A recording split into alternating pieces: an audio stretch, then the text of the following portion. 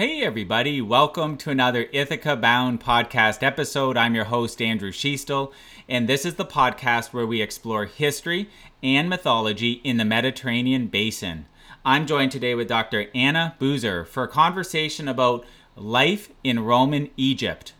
Dr. Boozer is a professor in the anthropology program at the Graduate Center and a professor of Roman Mediterranean archaeology and ancient history in the Department of History at Baruch College at City University of New York, based in the U.S. She's the author of a forthcoming book, At Home in Roman Egypt, a Social Archaeology, which will be published by Cambridge University Press this year. And she's co-editor of the book, Archaeologies of Empire, Local Participants in Imperial Trajectories, which was published by University of New Mexico Press and the Society for Advanced Research. And she joins us today from the U.S. Welcome to the call, Anna. Hi, thank you for having me. All right, so we're chatting about what life was like in Roman Egypt today. To create sufficient background, Anna, can you share how Egypt came under Roman rule in the first place at one point in time? Absolutely. So Rome was only the latest of a long series of conquerors of Egypt. Egypt had been ruled by Nubians, Assyrians, Achaemenid Persians, and then finally by the Greeks under the Ptolemies. So the Romans came onto the scene rather late in the game, but that was somewhat advantageous to them. So the Ptolemies had started to have a client relationship with Rome quite a bit prior to Rome's annexing of Egypt. And so over the years, Rome started to get involved in both the domestic affairs and the foreign affairs of Ptolemaic Egypt. And then finally, they got much more involved once there were some issues going on within Rome itself. So Julius Caesar was assassinated in 44 BCE, and that led to a number of different rivals trying to become the next ruler of the Roman world. And Mark Antony fled to Egypt and started to establish it as a power base, and ended up having an affair with Cleopatra, as is very well known as part of popular history. And when he was defeated, he and Cleopatra were defeated by Octavian at the Battle of Actium. That was the end of Ptolemaic Egypt, and Rome ended up swooping into Egypt and taking over at that point. So it was a rather bloodless conquest of Egypt in many senses, because Rome had already been involved in Egypt for a very long time, and it only took that final maneuver to take over Roman Egypt and make it theirs. Okay. And an episode that I did with Professor Richard Alston from Royal Holloway, University of London. It was published a couple weeks ago, so I forget the episode, but for anyone listening that wants to dive into more what Anna was sharing about Mark Antony's death, Cleopatra's death around that period of time. That was the kind of the end of that episode, because we chatted about Mark Antony's life in that particular episode. So that's kind of how the bookend, if you will, of that episode ended. Okay, so thank you, Anna, for expanding on that. So can you describe then, so Rome, it sounds like, was involved in Egypt prior to it becoming more of a formally having hegemony in Egypt. You mentioned the Ptolemaics were ruling it. So can you describe the juxtaposition between, Ptolemaic Egypt and Roman Egypt, to whatever degree that might be? Like, environmentally, did it change much once Rome had more of this formalized rule over the country? There are quite a few changes that happened under the Romans, and also quite a few things that stayed the same. So there were a few differences in which Rome wanted to formalize their control over the region, and also rework some of the social and political arrangements in Egypt. So there's quite a few different things that happened. One is that in terms of the bureaucracy of Egypt, Rome was quite concerned that they might have other people trying to use Egypt as a place to garner power and then take over Rome itself. And so they decided to put someone in charge who was of a lower rank than they had ruling provinces elsewhere. So the emperor appointed a Roman governor at the level of a prefect over Alexandria and Egypt. Note Alexandria and Egypt and not just Egypt itself, because Alexandria was considered somewhat separate. And then they stationed people around Egypt to help keep control over it. They also designated certain cities as Greek cities. And so you had Alexandria, Naucratis, Ptolemais, and later on Antinopolis that were so-called Greek cities. And the people living there had a special status under Roman rule. And then they also, in addition to giving people special status on the basis of locality, they also gave people different statuses on the basis of ethnicity.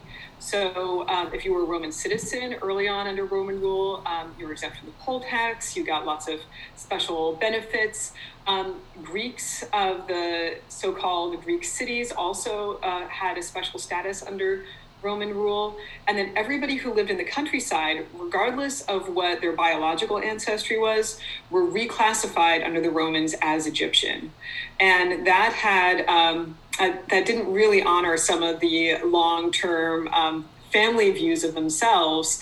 And it had a big consequence on the rights of those people in the land. They had paid a higher poll tax, and they had fewer legal rights under Roman rule. In addition to these social and political changes, they did make some environmental changes. They were very interested in maximizing the agricultural potential of Egypt. Egypt is, of course, the quintessential breadbasket of Rome. And with the Nile, it was very easy to move goods downriver, so going north up the Nile to the ocean and then carrying it back to Rome, as well as to Alexandria, which was one of the premier cities of the Roman Empire. And so they expanded a lot of the work that prior empires had put into expanding the agricultural potential of areas of Egypt, and particularly in areas such as the Fayum, which is located near modern-day Cairo, and also the oases of the Western Desert, which are just west of Upper Egypt, as they would classify it. And so in all of those areas, they tried to increase that agricultural potential to increase exports. And they seem to have had a fairly stringent taxation system on the people of Egypt to extract all of those resources. All of those may sound like grim consequences, but for women, it may have been a little bit better under Roman rule because women in Egypt had historically had a lot more flexibility than women in other areas of the ancient world. But under the Ptolemies, under Greek law, women had a lot less rights. So we see things like women's land ownership and ownership of small businesses and things like that declined quite a bit under Ptolemaic rule.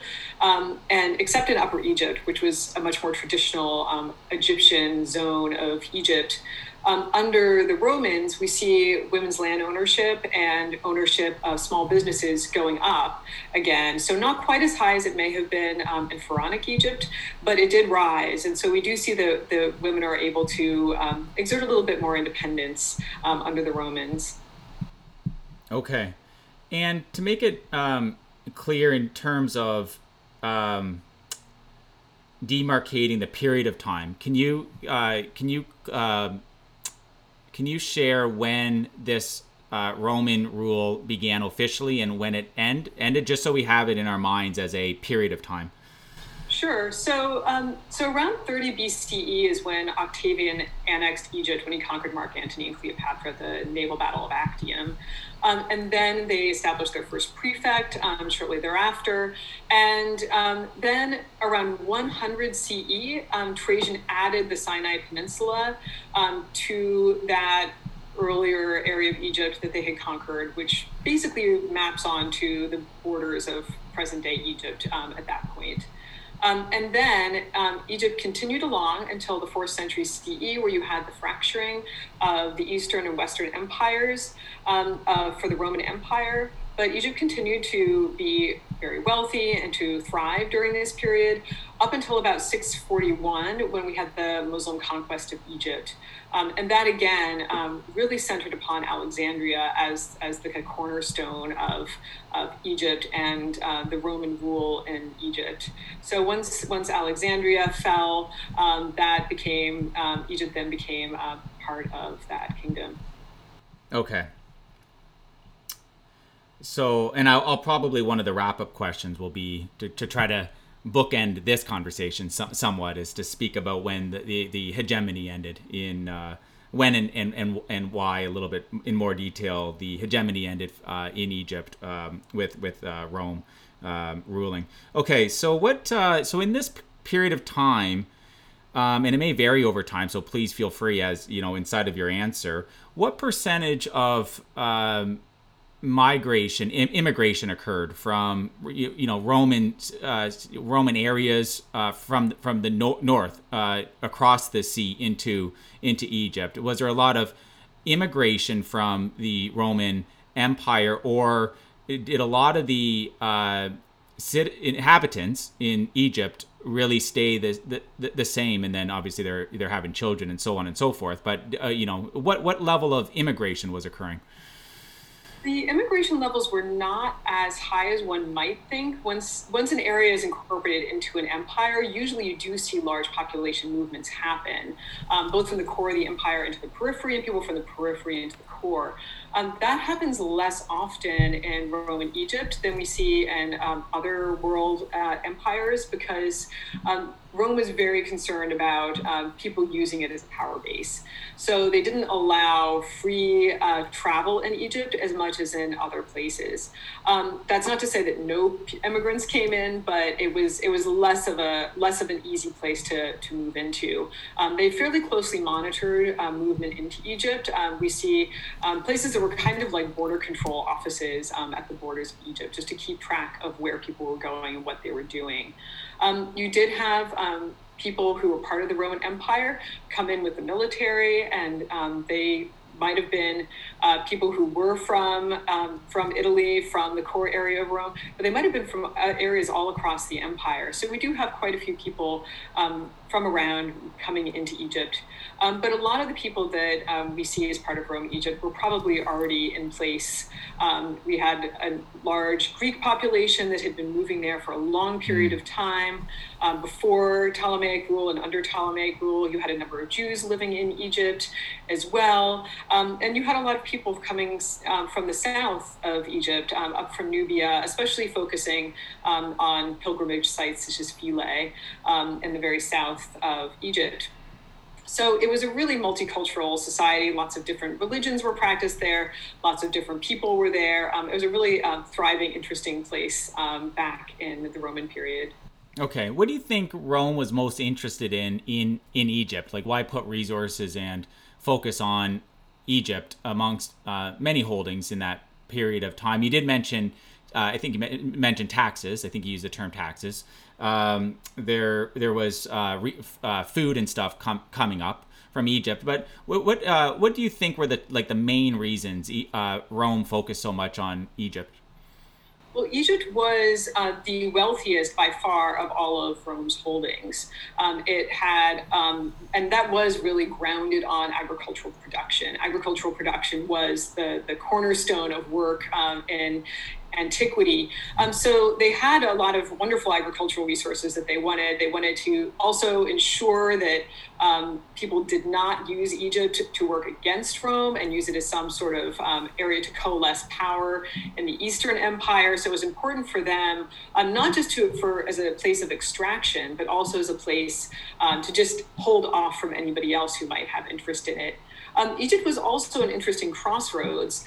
So they did have trade relationships with areas in Nubia, as well as further south in Africa. So they had a lot of interesting trade goods coming up from there through desert routes, and also along the Nile through the cataracts. People also traded from India into Egypt. So there were a number of sites in the Sinai, as well as elsewhere in Egypt, where people came in with trade goods and brought them up up through the deserts onto the Nile and then carried them to Alexandria and then on to Rome. So we do have a lot of really interesting trade options happening that way from the Eastern Desert that were brought from further afield. There are also prestige goods that the Romans liked. Porphyry, which is a beautiful purple stone that we see adorning a lot of beautiful structures in Rome itself, was something that they liked to extract out of Egypt and bring there. And that was probably based on the lovely properties of the stone itself, but it was also an advertisement of Rome's power, that they had conquered an area that was so far away, that was renowned in the ancient world. It was really thought as a very ancient, grand culture. So it was really a feather in Rome's cap to have Egypt as one of its holdings. Okay. Earlier you mentioned several cities, Alexandria being a common one that kind of stuck out for me, but you mentioned several cities in Egypt. Were any of these major urban centers heavily supported by Rome in the sense that they invested a lot into developing that city, or were all these major urban centers already, for the most part, established? Yeah, so some of them were established. So Alexandria already existed, and Naucratis had been a pre-existing Greek city well before Alexandria was even established. And the only one that they established of the new Greek cities was Antinopolis, which they invested heavily in after Hadrian's lover drowned in the Nile at that location. But Rome did have an interest in people in cities, and they did prioritize people living in cities. If you were Greek, labeled as Greek, living in one of the so-called Greek cities, you had enhanced status, and were also expected to help contribute to some of the structures in these cities, as was a common thing in Greek cities elsewhere in the Mediterranean. And the Romans themselves also did invest in those cities to try to make them, flourish. And even if you were an Egyptian living in those cities, you had better rights than you had in the countryside. So they did really prioritize the cities. The Roman Empire liked to work through cities. They kind of thought through cities. That was an easier way for them to control their populations. So those were certainly a particular area of interest for them. Okay.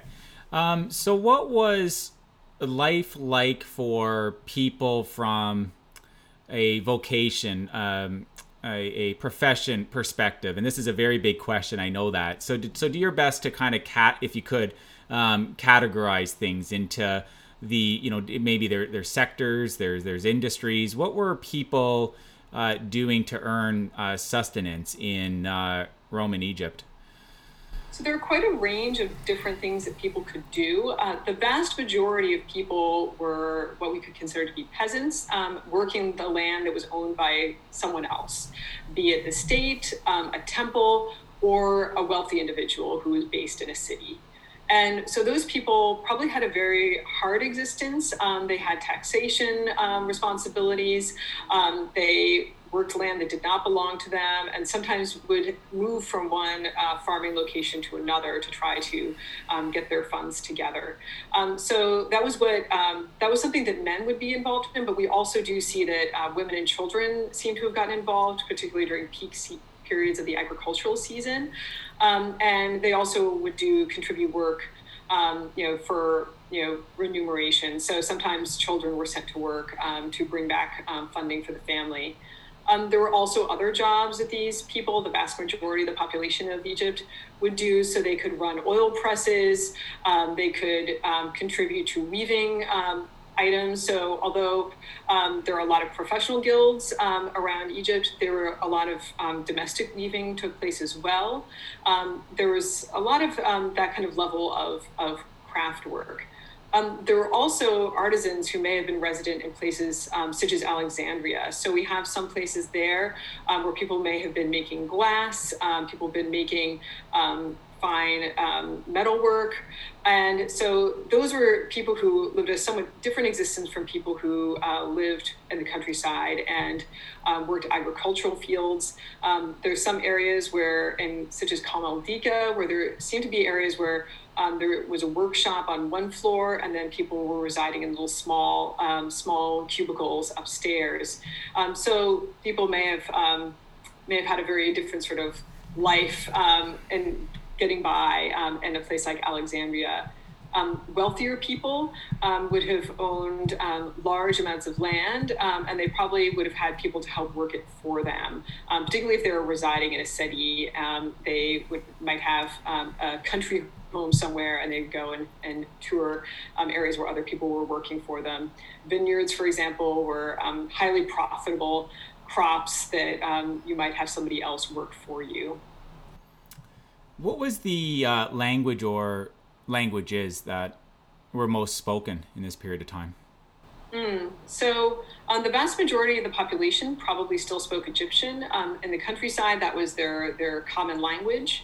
The people in the Greek cities and people who were of Greek descent or who wanted to be part of that culture operated in Greek.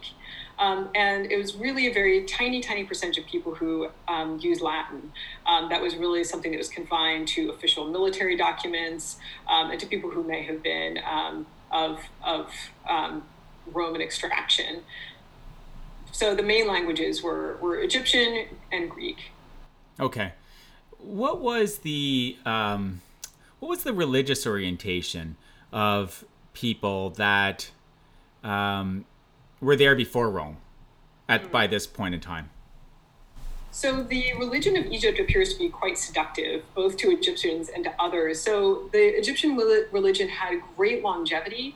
A lot of the traditional gods continue to thrive under Roman rule. And even though the Romans started to basically starve the temples, they weren't giving them a lot of opportunities to earn funding. They didn't give them as much funding. Even as the temples started to close down, domestic religion continued to thrive and focused on the ancient gods. So the goddess Isis, who ended up spreading herself outside of Egypt across the Roman Empire and can even be found in Roman Britain. She was a very popular goddess at this time and even took on a lot of the powers of other goddesses, both native Egyptian as well as Greek and Roman goddesses. There is the very popular domestic god Bes, who is associated with women and fertility, protecting children, and also just the family generally. Bes continued to be an incredibly popular god during this time, and we see him thriving even after Christianity took over. So Christianity was the other big religion, which took great inroads into Egypt, probably starting in the 3rd century, but we really start to see it firmly in place in the 4th century. The early churches that appear seem to be in the Dakhla Oasis in the Western Desert, and we have them in villages, even small villages, start to have churches appearing at this time. So Christianity was really the point when there was a major change in Egyptian religious practices. So at that point, people started to turn aside from the old gods and start to embrace a new religion, which thrived in Egypt until the Muslim conquest. It was in the 4th century that Rome had an edict to ban non-Christian religions and cults. Was it the 4th century? Did I get the century right? Yeah. Okay. When that occurred, did that edict effectively ban worship of traditional religions in Egypt? So they did try to do that. So they officially closed the temples. The temple at Philae was the last one to be closed. But it does seem that people did continue to practice at home. So that's one of the things that I find particularly interesting is the way that people practiced religion and practiced their everyday lives alongside these sort of macro scale changes. So you have edicts coming out and official closures of temples, which really changed things like the religious calendar and the religious processions that would take place, the festivals that would happen. But then at home, people were still worshiping the old gods. They seem to have moved over from going to temples and going to small altars around town to then going to the tombs of Christians that were well known and taking bits of soil from their tombs and bringing it home to bring them blessings. So some of the practices that were common in ancient Egyptian religion continue to live on in a slightly different form than they had earlier. So what we read about at a large scale doesn't always play out exactly how one might imagine at the domestic level. Okay. How would you describe generally what family life and customs were like involving both the male, the female, children? How would you describe family life in this period of time? So family life was focused on a woman and a man getting married. Usually they were probably set up by other family members. Sometimes, peculiarly in Roman Egypt, full brother to full sister would marry one another. It's called brother-sister marriage, and it's a hotly contested topic because it was once thought that the taboo against intermarriage within a family was something that was so abhorrent that no one would do it. But we have pretty ample evidence to suggest that brother-sister marriage did happen. Other marriages that happened outside of the brother-sister marriage may have been to close neighbors, cousins, things like that. And that was a way of securing the family wealth and ensuring it didn't kind of disperse too widely. When a man and a woman married, they would usually move into the man's home. They would move into the paternal home, and they would live there and start their family there.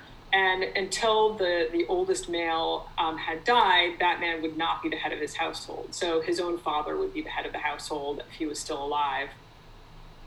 The children and cousins might grow up next to each other. If you had several sons living in one house, then their children would all grow up together.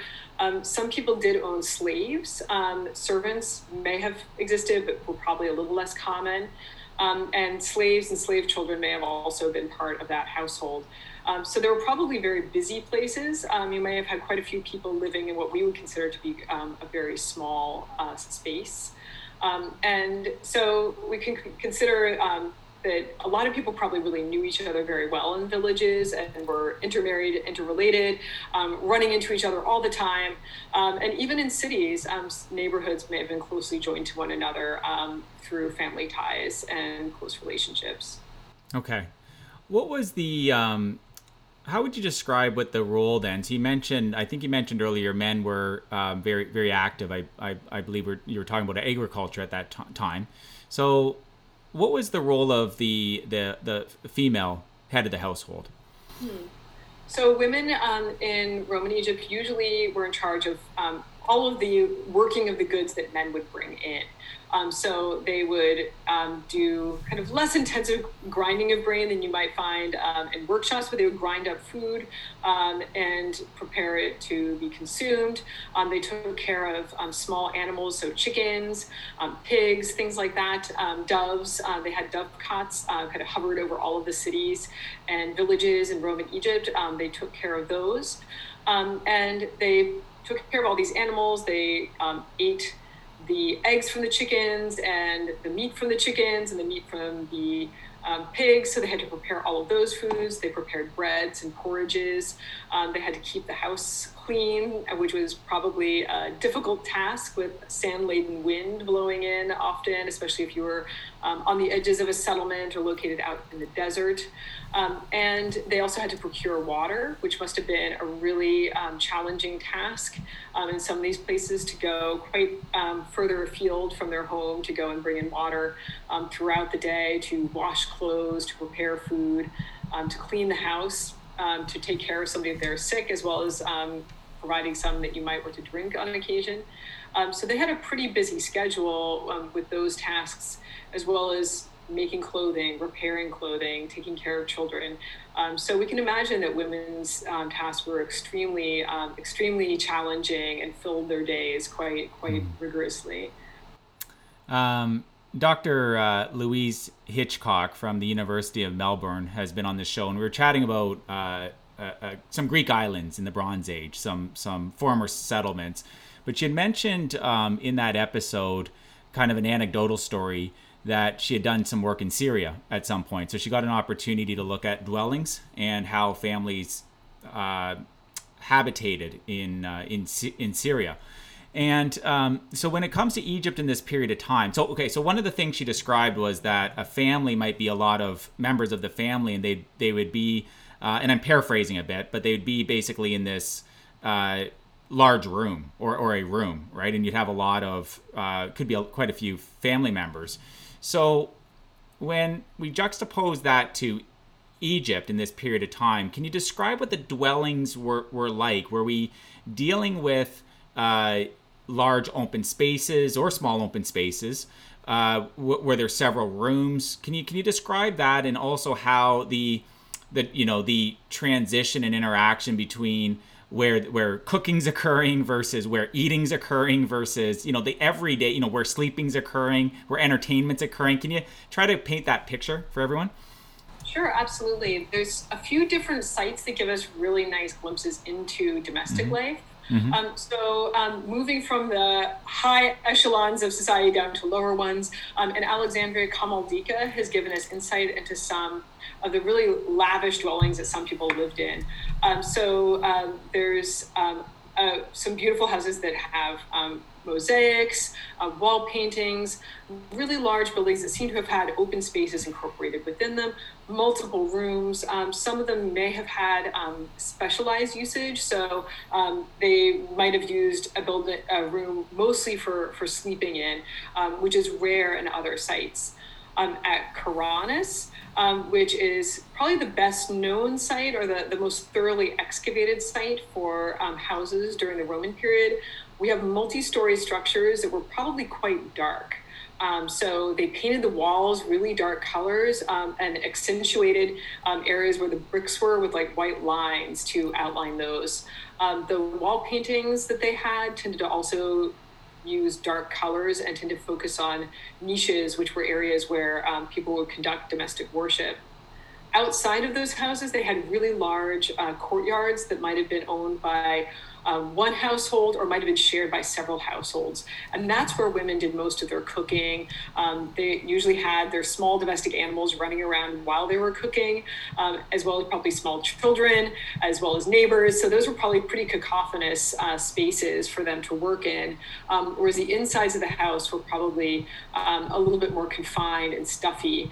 They didn't usually also have windows in the houses. So if they had any openings, it was usually high up on the wall. So it wasn't to provide a view, but rather to get air circulating and to let in a little bit of light. Then in the Dakhla Oasis, which is where I work, people have excavated a number of structures that appear to be single-story structures. Some of them have a large room or multiple large rooms towards the center of the structure. Some of these may have been open or had a light screening roof over them.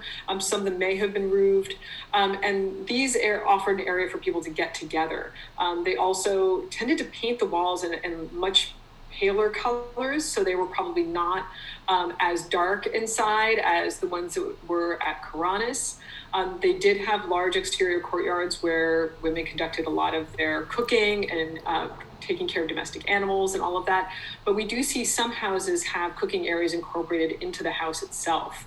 So some women seem to have baked bread and cooked all of their food inside instead of in the exterior courtyard.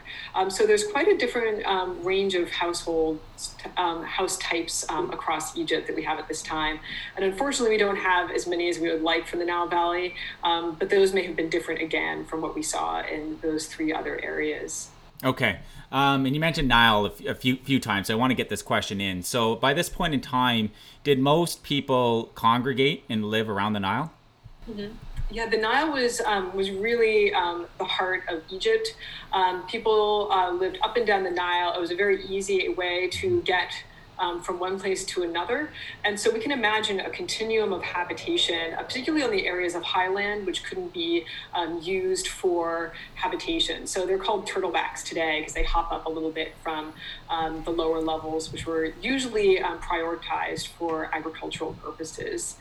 You did have areas away from the Nile, such as the Fayum and the oases, areas in the eastern desert that people lived. And those were not the normal areas to live in, but we do know more about those areas because they tend to be better preserved since they don't have later occupation as much built on top of it, and have also been drier conditions. So they haven't had later agriculture in the area. Okay. Top three foods. If you have to speculate or if you know, that's great. But what were the top three foods that people were eating in this period of time? And related to that, aside from water, what were people popularly drinking? Mm-hmm. So breads and porridges remained the cornerstone of the diet. People also ate a lot of legumes and pulses, such as lentils. And then for other sorts of proteins, chicken and eggs were really, really common foods. In terms of beverages, so Egypt had a long-standing alcoholic beverage, making all the alcoholic beverages. So beer and wines were common. They had a bit of a cap on domestic brewing, but that was lifted under Roman rules. So people made a lot of home brews at that time. Wine became the very, very popular drink of choice, particularly as we moved on into Roman rule. Romans didn't tend to like Egyptian wine as much as other vintages of wine, but it had been prized in earlier periods. Okay, so to bookend this episode, and you mentioned it briefly, but just to expand on it a little bit. Why and how did Rome's hegemony of Egypt in this period of time end? And you did mention a conquest by a caliphate. Can you mention the caliphate as well in that answer? Whether it was and I don't know off the top of my head whether it was the Rashidun or the Umayyad, if you happen to know offhand.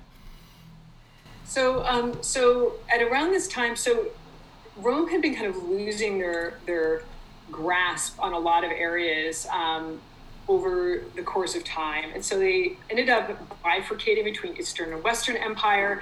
And the area around Egypt had been ruled from Syria for some time during late antiquity.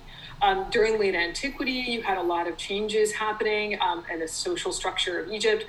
Private land started to coalesce much more into large estates during late antiquity, which was a big change, especially in the 5th and 6th centuries, which is a big change from earlier phases. So there had a lot of those changes happening at that time. And as Rome was kind of destabilizing at multiple levels, you had the rise in power on the Arabian Peninsula of the Muslim Empire. And so they started to attack. They moved towards Egypt and they attacked areas there. A lot of the forces that were in Egypt at the time kind of retreated to fortress areas and areas that were protected by walls to try to kind of get away from those incursions. And they were able to withstand Muslim attacks for about a year or so before they finally reached into Alexandria. And with that, that was the last gasp of Roman rule over Egypt. Okay. How do you think that Rome's time in Egypt over a few, you can maybe call it several centuries. How do you think it's influenced Egypt today? So yeah, that's a challenging question. It's hard to say because it was such a layered history of domination by other people, and we do see a lot of thriving of longstanding Egyptian traditions. I think one of the most significant changes that happened under Roman rule was probably the introduction of Christianity. Because that was the point when the long-standing Egyptian religion did fall by the wayside, which was the first time that had happened, even under all of those foreign conquerors. So the embrace of Christianity really set the stage for Egyptians to start to embrace other religions as well, including converting to Islam, which is the dominant religion in Egypt today. There is still a thriving Egyptian population that is Christian. There are also still Jewish Egyptians there. But that was one of the biggest changes that happened under Roman rule that we can still see the threads of continuing today. It was great chatting with you today, Anna. Thank you for coming on the show. Thank you so much. If anybody wants to pick up Dr. Boozer's forthcoming book that is germane to this conversation today, I'll mention it again, At Home in Roman Egypt, A Social Archaeology. It will be coming out sometime this year. I will drop a link to it in the show notes on the ithacabound.com's associated subpage to this episode. I'll also, of course, drop a link to the other one I mentioned as well, Archaeologies of the Empire, Local Participants and Imperial Trajectories. That one is already out. Anna and everybody listening, as always, wishing a marvelous journey. Bye for now. Hey again. If you enjoyed today's episode, please subscribe to the podcast, and I wish you a bountiful rest of your day. Bye for now.